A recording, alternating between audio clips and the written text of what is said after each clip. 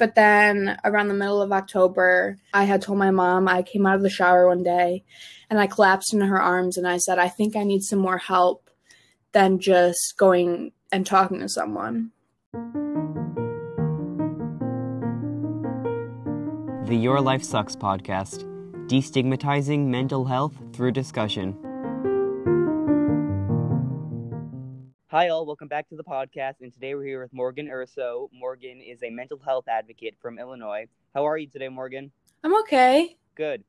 Morgan has a very interesting story, and we're going to start in high school, I think, right? With the start of your depression. Yes. I was in 8th grade and I hated school. I didn't like people really.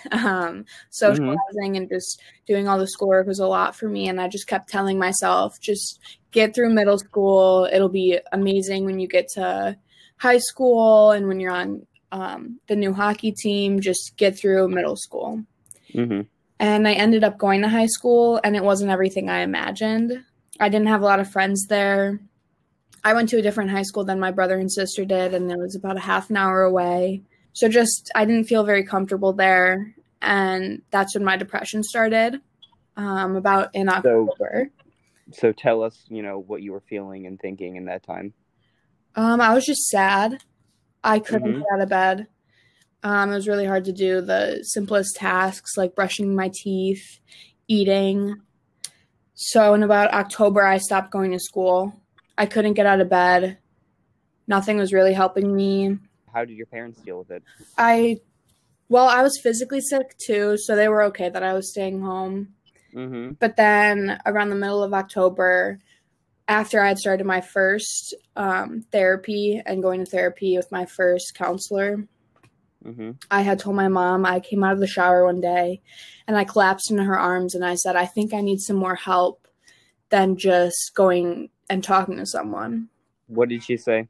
She said, okay, let's get you some clothes on. Let's talk more about this. So I went to Options Outpatient, and it was a 9-to-3 program that replaced going to school. Mm-hmm. And from there, I saw my psychiatrist once a week. And that's when I started being introduced to different types of medications and what can help me. So did you go to school in that time? Yeah, there was an hour session for school. It was got set in your schoolwork. Obviously, it wasn't the same, and I wasn't schoolwork, so I took that time to color and take a break. Were there other kids at the outpatient center? Yeah, there were about 8 other kids coming and going, of course, and some of them went back to school for half of the day. Some of them stayed. But we went to group therapy every single day. So that was kind of your time to talk through everything that was going on and what was happening with you and listening to other people and giving them back feedback. I was on 3 different medications through my whole experience with depression. And I think, as you know, medication isn't an easy fix. So it took about 4 to 8 weeks for me to get used to one dose. And then finding out that wasn't the right dose and that it still wasn't helping me, and having a side effect of some of these medications being suicidal thoughts. It didn't really work for me. Yeah. But we finally found out that 60 milligrams of Cymbalta is the correct dosage for me. And now I do therapy once a week. I'm eating better. I journal. What else? Love journaling. Thinking putty. Do just have something in your hands? Yeah, sure. It's something just physical to do. Yeah, that helps me a lot. How are your parents throughout this therapy? My parents were amazing, and I have siblings too. So everyone was really supportive. Depression, anxiety was really new to us. I mean, we knew that it was a thing, but no one in our family had personally struggled with it. So it was a lot of learning steps for us, and we kind of learned how to deal with it and what was some positive, helpful things to say. So it was definitely a journey for everyone, not just for me. And how were your friends throughout this? Were they encouraging? Yeah, so I had 2 friends from middle school, and their family was awesome too. The mom had told them that I might be a little bit distant, but just to keep asking me to hang out and just to keep supporting me. So just knowing that I had people that still loved me because I had depression, anxiety, and that it didn't matter that I was struggling at the time. They were still going to be there on the other side. That really helped me get through it. I had one friend from hockey. I had a couple friends from hockey, but one really close friend from hockey who's still my best friend to today, who was obviously there through everything that happened in hockey, and she never left my side. Got it.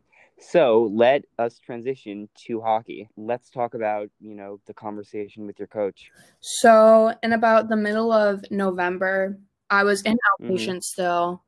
I was still learning how to deal with my anxiety and depression. I had made the decision that I needed to tell my coach what was going on with me.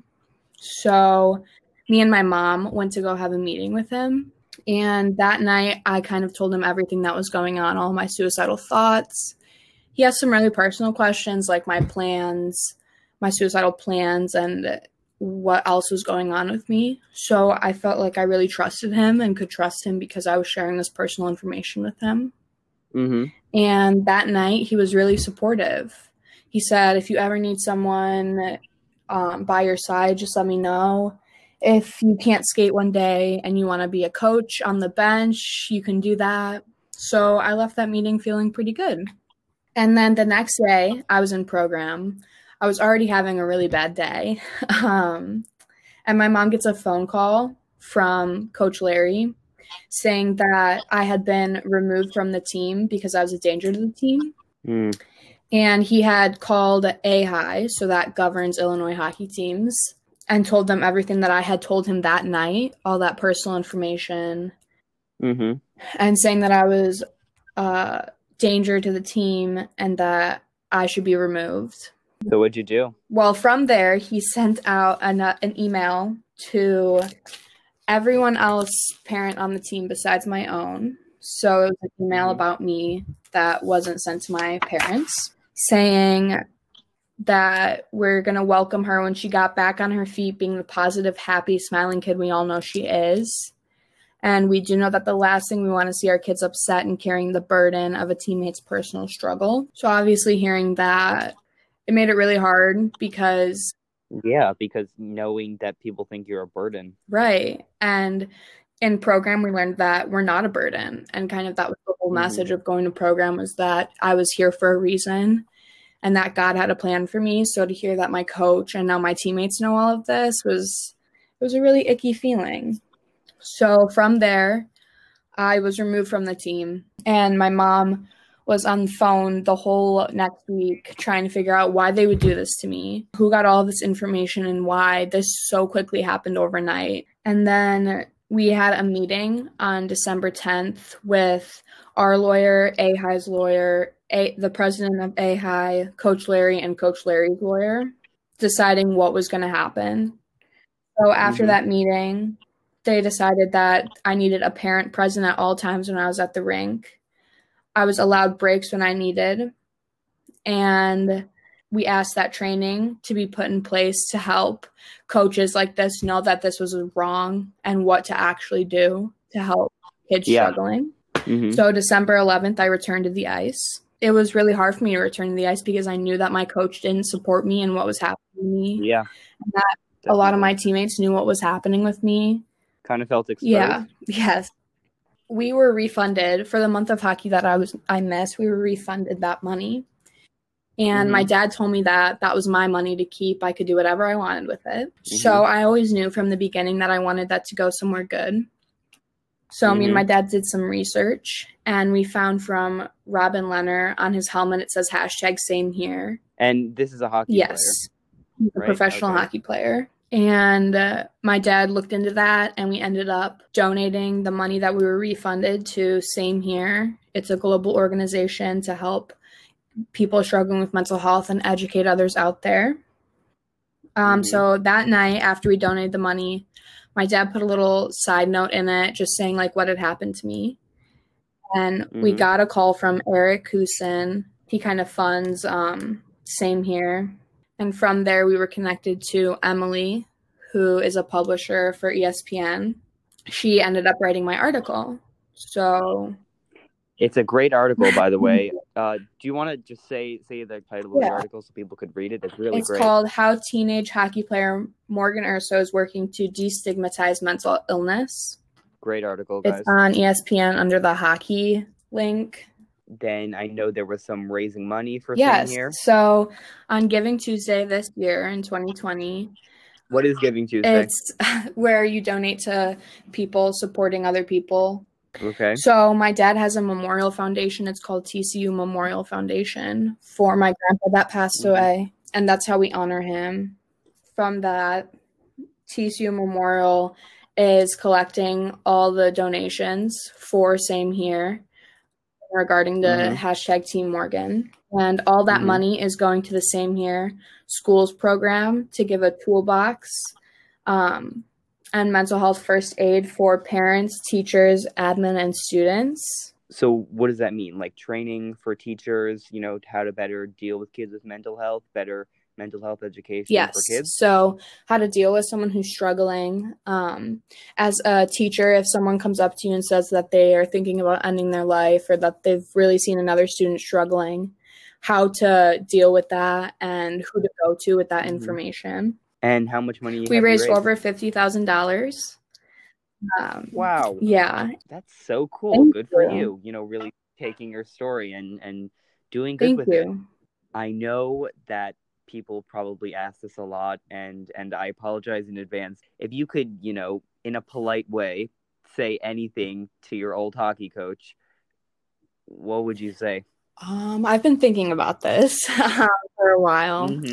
And honestly, I would just ask him how he is, because my main goal is to just kill him with kindness and be the better person out of all of this.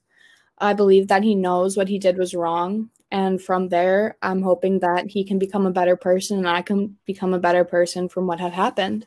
Yeah, always good to be the better person. If anyone out there needs some help or is struggling or knows of a family member struggling, my DMs are always open on Instagram. I'm morgan.urso. And just know that there's always information out there to help you and there's always people to support you. Morgan, thank you so much for coming on. You're really, really doing great things, raising awareness for mental health.